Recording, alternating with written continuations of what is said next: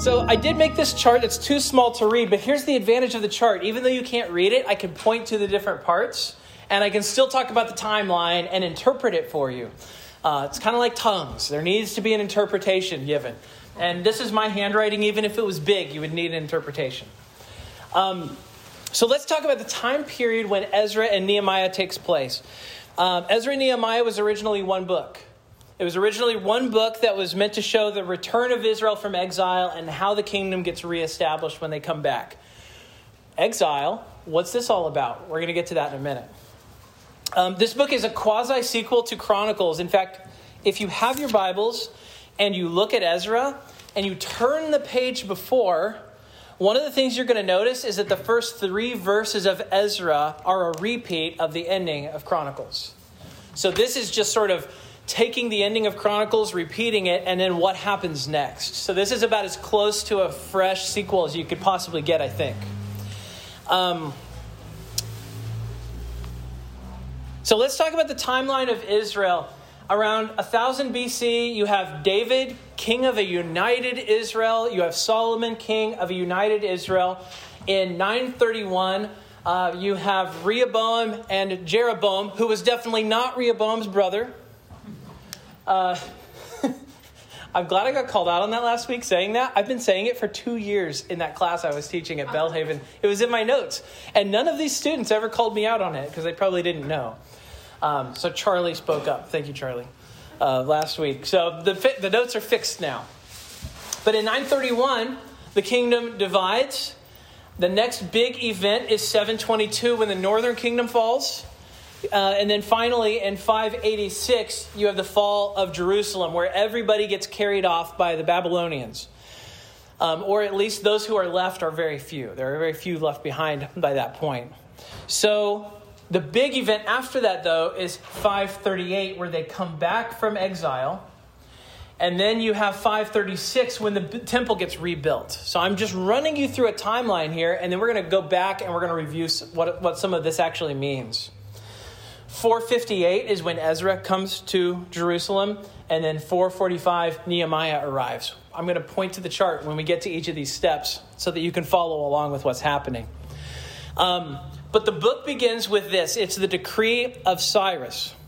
So the book of Ezra begins with these words. In the first year of Cyrus, king of Persia, that the word of the Lord by the mouth of Jeremiah might be fulfilled, the Lord stirred up the spirit of Cyrus, king of Persia, so that he made a proclamation throughout all his kingdom and also put it in writing. So this is Cyrus's, we're going to talk about who Cyrus is in a second. This is Cyrus's decree. What does he say? He says, thus says Cyrus, king of Persia, the Lord, by the way, in the Hebrew, that's Yahweh. He uses Yahweh's name when he makes this proclamation. Yahweh, the God of heaven, has given me all the kingdoms of the earth, and he has charged me to build him a house at Jerusalem, which is in Judah. Whoever is among you of all his people, may his God be with him, and let him go up to Jerusalem, which is in Judah, and rebuild the house of the Lord, the God of Israel. He is the God who is in Jerusalem. And let each survivor in whatever place he sojourns be assisted by the men of his place with silver and gold, with goods and with beasts, besides free will offerings for the house of God that's in Jerusalem. One of the more interesting things is he said that this God is in Jerusalem. One of the things you see with the ancient religions is this belief that there's a localization to the gods. There's a God who dwells in this place. There's a God who dwells in that place. And one of the things you see with Cyrus is he's actually so, what's the word I want to use? He is so almost polytheistic that he's fine talking about Yahweh. He's fine acknowledging Yahweh being God. He even says Yahweh is the one who stirred me up to do this. He's so open-minded that there's almost nothing that he won't let in, you know? What's that? Ecumenical? He's very ecumenical, right? This guy, he's like everybody's right. That's kind of the way Cyrus seems to think. But these verses set up the whole agenda for the entire book. They set the stage for Ezra. They set the stage for Nehemiah as well. And so in Ezra 1, what do you have? You have a devastated Jerusalem, flattened. There is no temple in Jerusalem. There is no wall in Jerusalem. And then in Nehemiah 12:27, they celebrate the completion of the wall. First, the temple gets built. then the wall gets built. And that's the plan. So historical note. I'm going to give you guys some historical notes when we have these sorts of things. If you ever see the ESV has what's called an archaeology study Bible, sometimes the ESV archaeology study Bible is not very interesting because they don't have a lot to say about the archaeology in vast swaths of the Old Testament. Reading the Psalms and the archaeology study Bible, not a lot of helpful stuff in the notes. But then you come to Ezra and Nehemiah and they just lay on the archaeology notes because there's a lot that they have to say. And among the notes, one of the things I found was there's this document called the Cyrus Cylinder. So the way that they would write in the ancient Near East, they would get these circles, they would get these pillars, and they would actually write around the outside of the cylinders about great feats that their kings had accomplished. And they found a Cyrus cylinder with a message on it. So I'm just going to read you this message from Cyrus I. This is the same Cyrus that's being talked about here. This is what he wrote. I returned to these sacred cities on the other side of the Tigris, the sanctuaries of which have been in ruins for a long time, the images which used to live therein, and established for them permanent sanctuaries. So, translation, there were all these people who used to live on the other side of the Tigris River, and I sent them back and let them rebuild their temple. So this is just a historical document, completely just validating, which we already know. It's in the text of Scripture, but I always like finding archaeology and saying, hey, look, this is archaeologically been verified. This is something that we can see lining up with what we know of history. So the Cyrus cylinder, you can look it up on Google. You can find pictures of it, but you can't read it probably. Now, here's the interesting thing. Who carried off the Israelites into exile? Babylonians. Yeah, the Babylonians are the ones who crushed Jerusalem and carry them off. And what is Cyrus? He's Persian. So how is it that the Persians are letting the Israelites go back to the land? Well, the answer is the Persians took over and conquered Babylon in 539 BC. And the very next year, Cyrus is like, let's get these Jewish people out of here. Let's get them back to their land. So as soon as he takes over, he just kind of starts currying favor with as many people as he can. Cyrus's plan is not to crush these other nations. His plan is to curry their favor. His plan is to make friendships in the ancient world instead of just be feared by everybody. Because that's what the Babylonians were. The Babylonians were feared. They crushed their enemies, and they end up collapsing. They end up not being able to withstand the Persians. Cyrus is a bit of a diplomat. And so you see that here. You see that diplomatic side, especially starting off, we saw that with Rehoboam, right? What's his plan? I'm going to discipline you with scorpions. I'm going to be hard on you guys. And he could have, if he hadn't come first, he could have taken a lesson from Cyrus. Maybe be nice to your new subjects instead of crushing them. And so he sends them back in 538. He sends them back. The group that goes back is about 50,000 people. I'm getting ahead of myself. So let's talk about the narrative. Ezra 1-6 tells us about how Israel actually ends up returning from exile.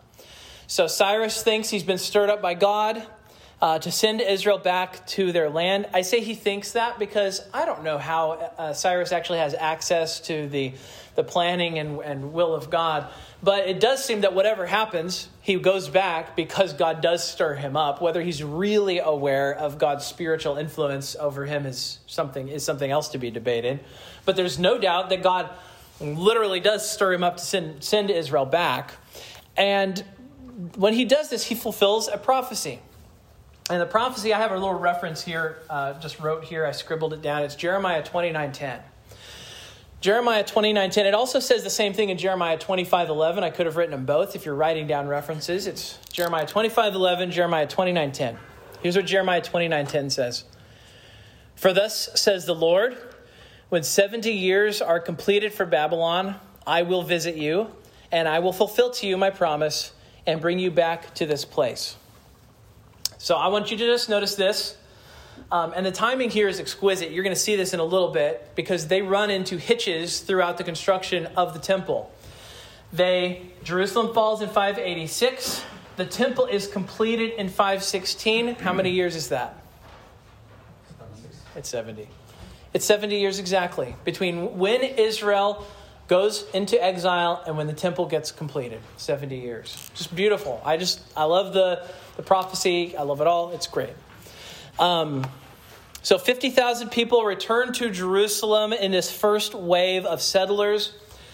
Cyrus also makes part of his agenda that the temple's going to be restored. Nebuchadnezzar tore this temple down 70 years before. He's like, hey, I hate that guy. I kicked him and his descendants' butts. We're going to do something different. We're going to put that temple right back, and we're going to show that we're better than Nebuchadnezzar. You can think of all the political reasons why he might have to do this. But he doesn't. And so in Ezra 3:2, they arrive. They make an effort to survey the site of the old temple. They find the exact spot where the altar of burnt offering once stood. And they sort of organize the construction of the temple around this area. It's laid so low that they actually have to put a lot of effort into finding where was the temple before, where was this, and where was the altar. So they find it. It says, one of the really powerful moments in Ezra 3:12, it says that a lot of these old men who had been at the temple and seen it before, it says they wept with a loud voice when they saw the foundation of this house being laid, though many shouted aloud for joy, so that the people could not distinguish the shout of the joyful shout from the sound of the people's weeping. So it's this really powerful moment where those who saw the old temple they're overcome with emotion. This is something that they never expected to live to see, to actually see that temple come down. They saw the temple torn down, or they heard of the temple being torn down, and they never thought they'd see it again. I mean, think of what a magnificent accomplishment Solomon's temple was. One of the wonders of the world. Just this extraordinary building, this extraordinary edifice to the Israelite God. And here it is, and it's being rebuilt. And with foreign money, no less. They're doing the work, but there is resistance. I'm going to flip this back up for now so I can write stuff. There's resistance to the rebuilding work. In Ezra 4, it says, the people of the land discouraged the people of Judah. The people of the land would have been the Samaritans and the Horonites. Sanballat is the leader of the Horonites. Some people say the Samaritans and the Horonites are the same people. But at least in the text, they distinguish between the two of them. So these people of the land don't want Israel to be strengthened again. They're benefiting from the weakness of these people. They're benefiting from the fact that Jerusalem doesn't have walls. They're able to raid these people. They're able to harass these people. There's just really no political benefit to Israel being strengthened again or Jerusalem being strong. There's no good for them. And so they oppose it. In fact, here's what happens. The building begins. The foundations get laid. The people rejoice. You can't tell who's crying and who's laughing and who's happy. And then they have to stop work for 15 years. Which doesn't this just sound, if you've ever tried to build anything or hire a contractor or been a contractor, doesn't this just sound exactly like the way things go? You start the work and then things have to stop. And so what happens is this. There's this back and forth between the people of the land and King Darius. I hear his name said both ways. I think I say it both ways.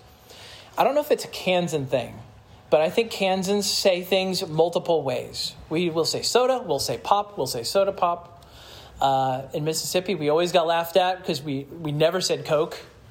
Even when we got a Coke, it was like, I'm going to find some other way to say this because I'm not going to be a Southerner. And I say this, do the same thing with Darius and Darius. I say both of them. Here's what happens. Darius is the new king. So you had Cyrus. And then the new king is Darius. I guess I'm picking that one. That's how I'm going to say it. The new king is Darius. So Darius is presiding over this event that Cyrus decreed. And here's what happens. The people of the land, they know that the new king in Persia doesn't understand what's happening here. And so they play off of him. They write to him and they say, hey, do you know these people are trying to strengthen their land? These people are trying to build their temple. They're going to get strong again. And so they try throwing these roadblocks in. And until the point that they actually have to stop. And then there's this dig for documents in the royal archives. And somebody finds the document that says the decree of Cyrus and says that they're going to pay for it. And when they do, Darius sends money and he sends resources and he makes sure that the temple's able to be built. Now that sounds boring to us as readers, but I don't think it's boring at all, because guess what? What was the timeline that we heard from Jeremiah again that has to be when the temple gets rebuilt? 70 years. If it had been built when they wanted to, it would not have been 70 years. It would have been, 58 years or something like that. But by God's providence, by God's work, it's exactly 70 years between when Jerusalem falls and when the temple is actually completed. For the Israelite people, that's a huge irritation. 15 years is a really long time to sort of spin your wheels in place. And yet it's God's providence. It's God's timing. It's God's work. This is exactly when it's supposed to happen. It takes 4 years once they resume. So it's finished in 516. It's paid for out of the treasury of Darius. I love this passage. It says, "Moreover, I make a decree concerning what you shall do for these elders of the Jews for the rebuilding of this house of God. The cost is to be paid to these men in full and without delay from the royal revenue." That's extraordinary. This is a humbled, destroyed people that somehow are able to build a temple. It took the height of David's power and wealth, the peace of the kingdom, for them to be able to rebuild the temple during the time of David. And here they are. They're able to do it in these distressing conditions, all because of this decree by Cyrus and Darius. You get to Ezra chapter 7, and Ezra actually appears, which that is the year 458, quite a while after the temple physically is built. So you have Ezra 7. That's when Ezra actually shows up. The book's named after him. He doesn't show up for 50 years after the book actually starts. During this time, between Ezra chapter 6 and Ezra chapter 7, you have the book of Esther take place. So the book of Esther happens during this time period between these two chapters. She becomes Queen Vashti. The Jewish people gain a favorable status in the eyes of the state. Ezra arrives in Jerusalem in 458.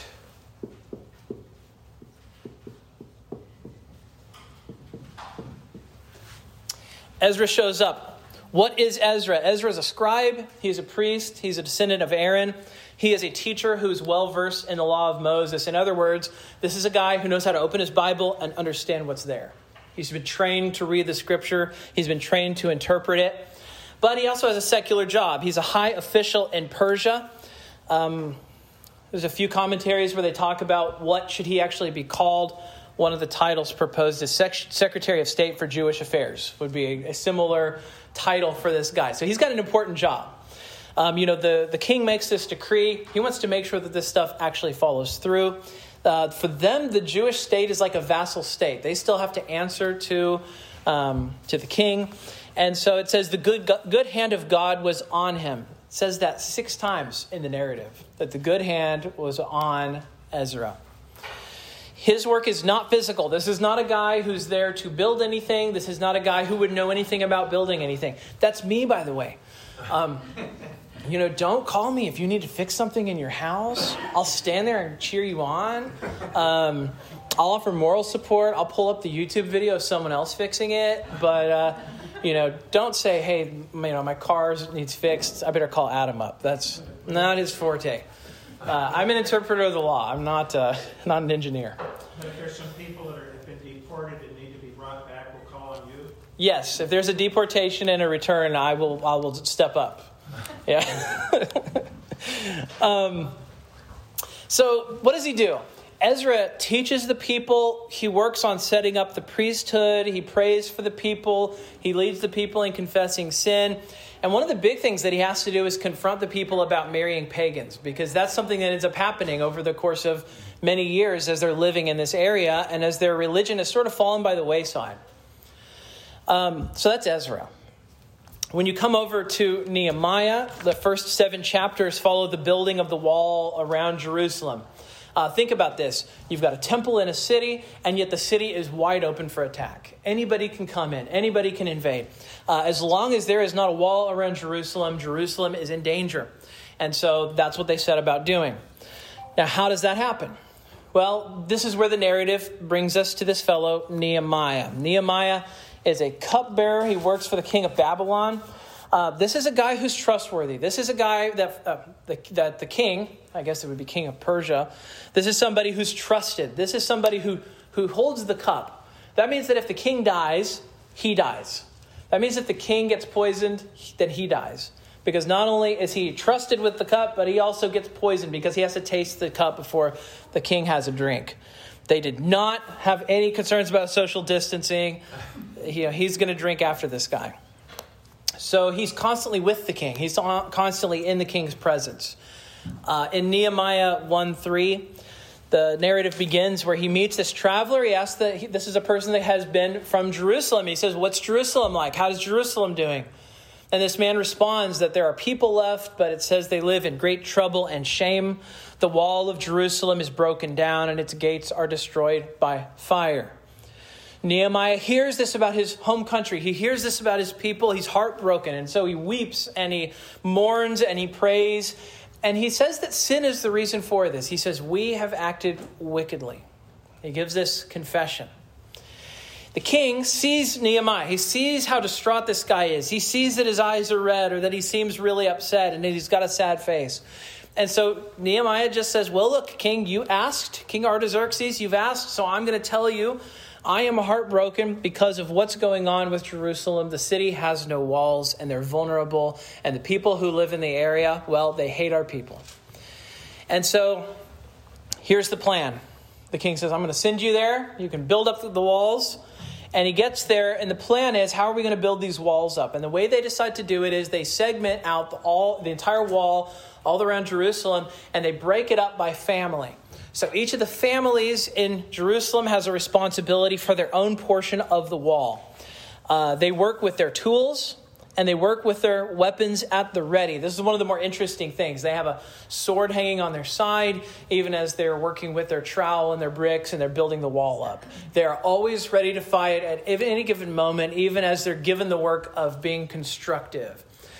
And I think that's an incredible reminder, at least to the church, certainly to elders in the church, that the work has to be done where you're positive, you're constructing, you're building up, but at the same time, you have to be able to answer enemies, not with an actual sword, but you need to be ready to be defensive and offensive at the same time. And that's sort of what you see happening with the construction of Jerusalem.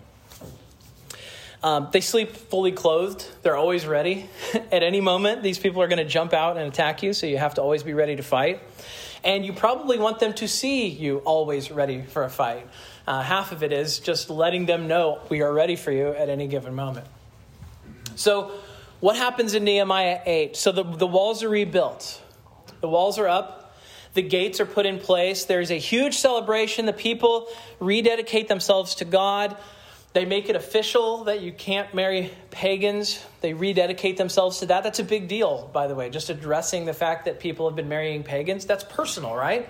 Because you're saying that, and you know this guy over here who married a pagan. You know, he married somebody who's not a Jewish person and certainly doesn't worship Yahweh.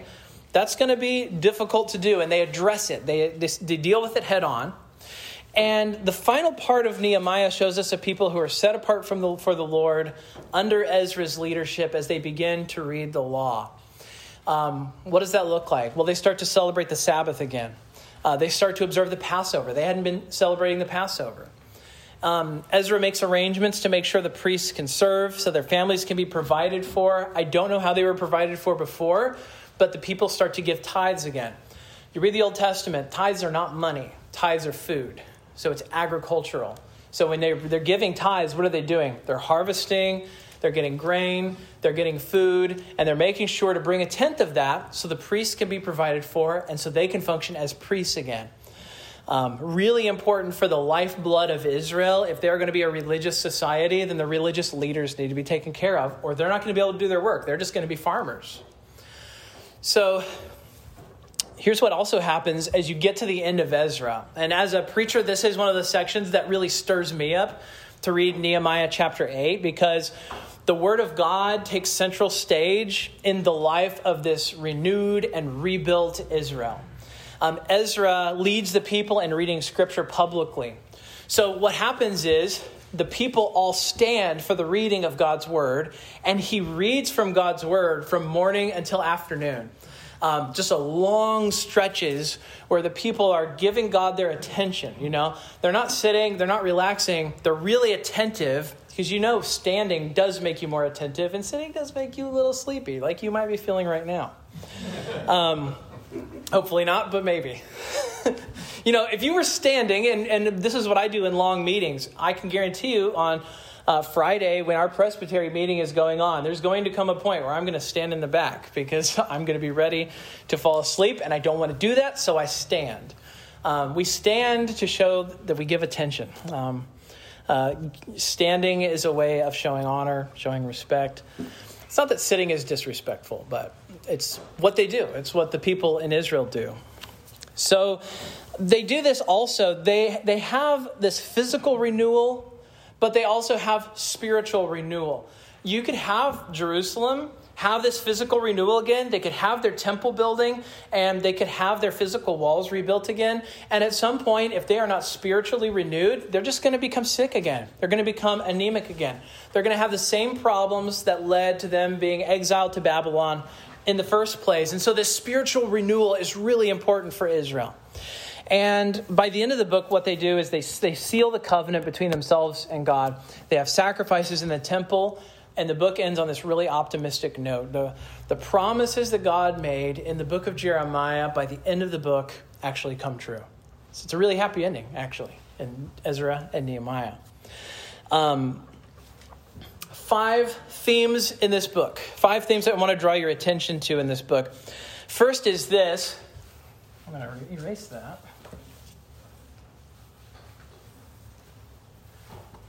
The first theme is this. The theme of God's word, really prevalent in all that happens here. These events happen to fulfill God's word, right? It says the whole land shall become a ruin and a waste, and these nations shall serve the king of Babylon for 70 years. God's word ends up coming true. God's word helps interpret and make sense of what happens, right? Because when they're often in exile and they're serving God in exile, one of the things they'll see are 2 things. They'll see why this happened. It was because of our sin. And they'll see that what was spoken of did happen. And then they're going to see that it's only 70 years. So they're also going to see that there's a light at the end of this tunnel. So they're encouraged, they're built up, they're assured by God's word that even, yes, this happened, but it happened because God is our covenant God. And so we know that he's going to keep his covenant as well, and he's going to return us from exile when the time comes. So God's word ends up being really central to Israel while they're in exile. But then also think about this. The restoration happens when they put God's word at the center. There's a lot of public reading of Scripture. One of the notes that I have on my computer at home, I have little note cards with different Bible verses on them. And one of them that I have written that I love helps me stay on task when I'm preparing sermons. So it's Nehemiah 8:8. So it comes from the book. It says, they read from the book, from the law of God, clearly, and they gave the sense so that the people understood the reading. If you think about how many people are in Jerusalem that need to hear the word of God, and they need to hear it loudly, and so you've got to stand and you've got to speak clearly. You can't mumble. You can't speak under your breath. You have to speak loudly and clearly. And it says they gave the sense so the people understood the reading. So they're reading the text, and then they're stopping, and they're explaining what the text actually means. And then they go back and they read more of the text. And I hope that at least what we do here on Sunday mornings reminds you of that. I hope that what we're doing is we're reading the text, and then whoever's preaching, whether it's me or Matthew or someone else, that you hear the word being explained so that you have a sense of the text. And then we read more of it. And then we ask God, what are you saying to us here in the word? That's the plan. And the prototype of preaching then shows up here, I think for the first time in Scripture, in Nehemiah chapter 8. These things were taking place before, but here you actually see it happening, and you see it happening in a way that's inscripturated. So that's the first thing, the importance of God's word. The second issue is the issue of justice. One of the events that happens in Nehemiah chapter 5 is this. There are poor people who are being oppressed. You think about what happens here. In Babylon, some of them have really gotten a lot of money. Some of them have resources. And so when they come back from Babylon, they come back from exile, it's not like they return empty-handed. They come back with the spoils of Babylon. They come back with the things that they've gotten there. And there are these nobles and there are officials. And what happens in Nehemiah 5 is they take advantage of their position and they're pushing the people back into slavery. They're using their authority, they're using their ability to benefit off the backs of these other people who are their fellow Israelites. And Nehemiah addresses this. Nehemiah sees this going on, he addresses it, and so he bans the wealthy from charging interest. It's one of the things he does. He also says he returns confiscated property to its original owners. Now, this is probably not a way to build a democratic society, and I don't think we want to take our notes necessarily from how the Jewish people are supposed to treat one another as fellow Israelites. It's hard to imagine why anyone would lend money if they couldn't get interest, although the government doesn't get much interest at the moment. But what he does do is he says, look, in Nehemiah 5:8, listen to what he says. We have brought back our Jewish brothers and have been sold to the nations, but even you sell your brothers that they may be sold to us. So he's like, look, these are your brothers, your fellow Israelites. You are all people of Judah, and you're treating each other like this. That guy over there is going to be in slavery for the rest of his life because of the way that you're treating him. And so he says, look, we've got to deal with this issue of justice in Jerusalem. Now, how does that translate over to today? How does this translate to us as a church? I don't think it's healthy for us to go, well, Israel's supposed to do that, so the United States today should do that, because the United States is not the new Israel. The United States is not the new analog to Israel. We're not parallel to Israel. The parallel to Israel is the church. We are God's people. We are, in a sense, Israel now. We are grafted into Israel. We're part of Israel. And so this is a question for churches to ask themselves about how they treat fellow brothers and sisters. Just as the Israelites are supposed to treat their brothers and sisters in Yahweh as brothers and sisters, same thing goes for the church. In churches, I think one of the applications of this would mean that we have an obligation to make sure that other members of the church don't live in financial slavery.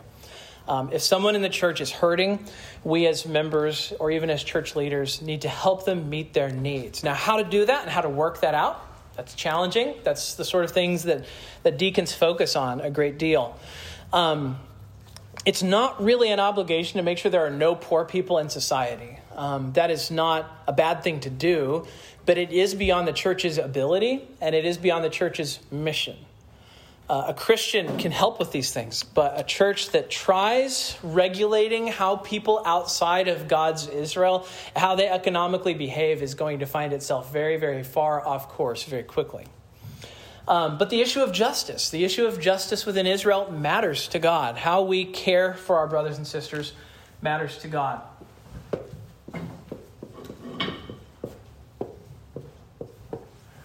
Another issue, that's a bad-looking K. Still a bad-looking K. Another issue I want us to look at is the validity of a secular calling. Look at Nehemiah. Nehemiah has a job. His job is to be the cupbearer for the king. His job is not even religious. His job is, I'm going to hold the cup for the king, and I'm going to hope nobody poisons him. I'm going to make close friends with those who are in power, and I'm just going to do my job, and I'm going to live out my faith as someone who trusts in the living God. And I think there's a lesson here. I think one of the lessons is we must get it out of our heads that only those who become pastors or missionaries are living for the Lord. That's not true. Nehemiah is legitimately living out his faith as somebody who holds the cup of the king. And so that means, go ahead, Charlie. Yeah. It's actually encouraging to me as an employee of the federal government. It's all right that there's a godly calling working for the government. Hold the king's cup. Yeah. And he's not a great man. I mean, he's a pagan guy. So, but the idea here is that we all can live in a way that honors God in whatever legitimate field of work we go into. Nehemiah's work is one where he shows trustworthiness, he shows honesty, he shows faithfulness, he shows that even in a secular vocation, that you can live in a way that is in keeping with your faith. And that's what this guy does. He finds a way to serve the king without compromising. Fourth theme. How much time we got? 2 minutes.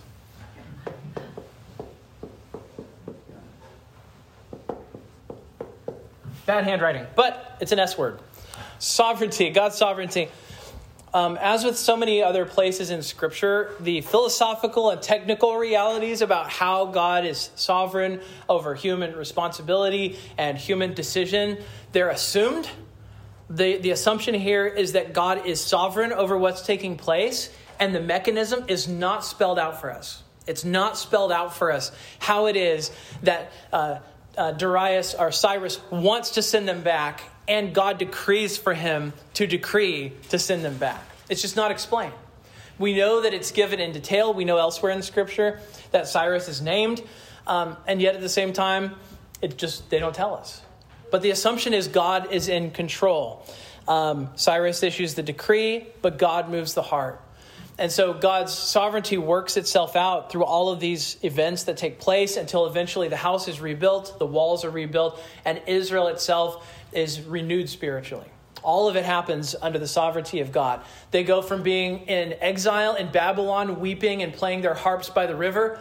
And then by the end of this book, here they are. They're rejoicing, they're singing, they're observing the Sabbath again.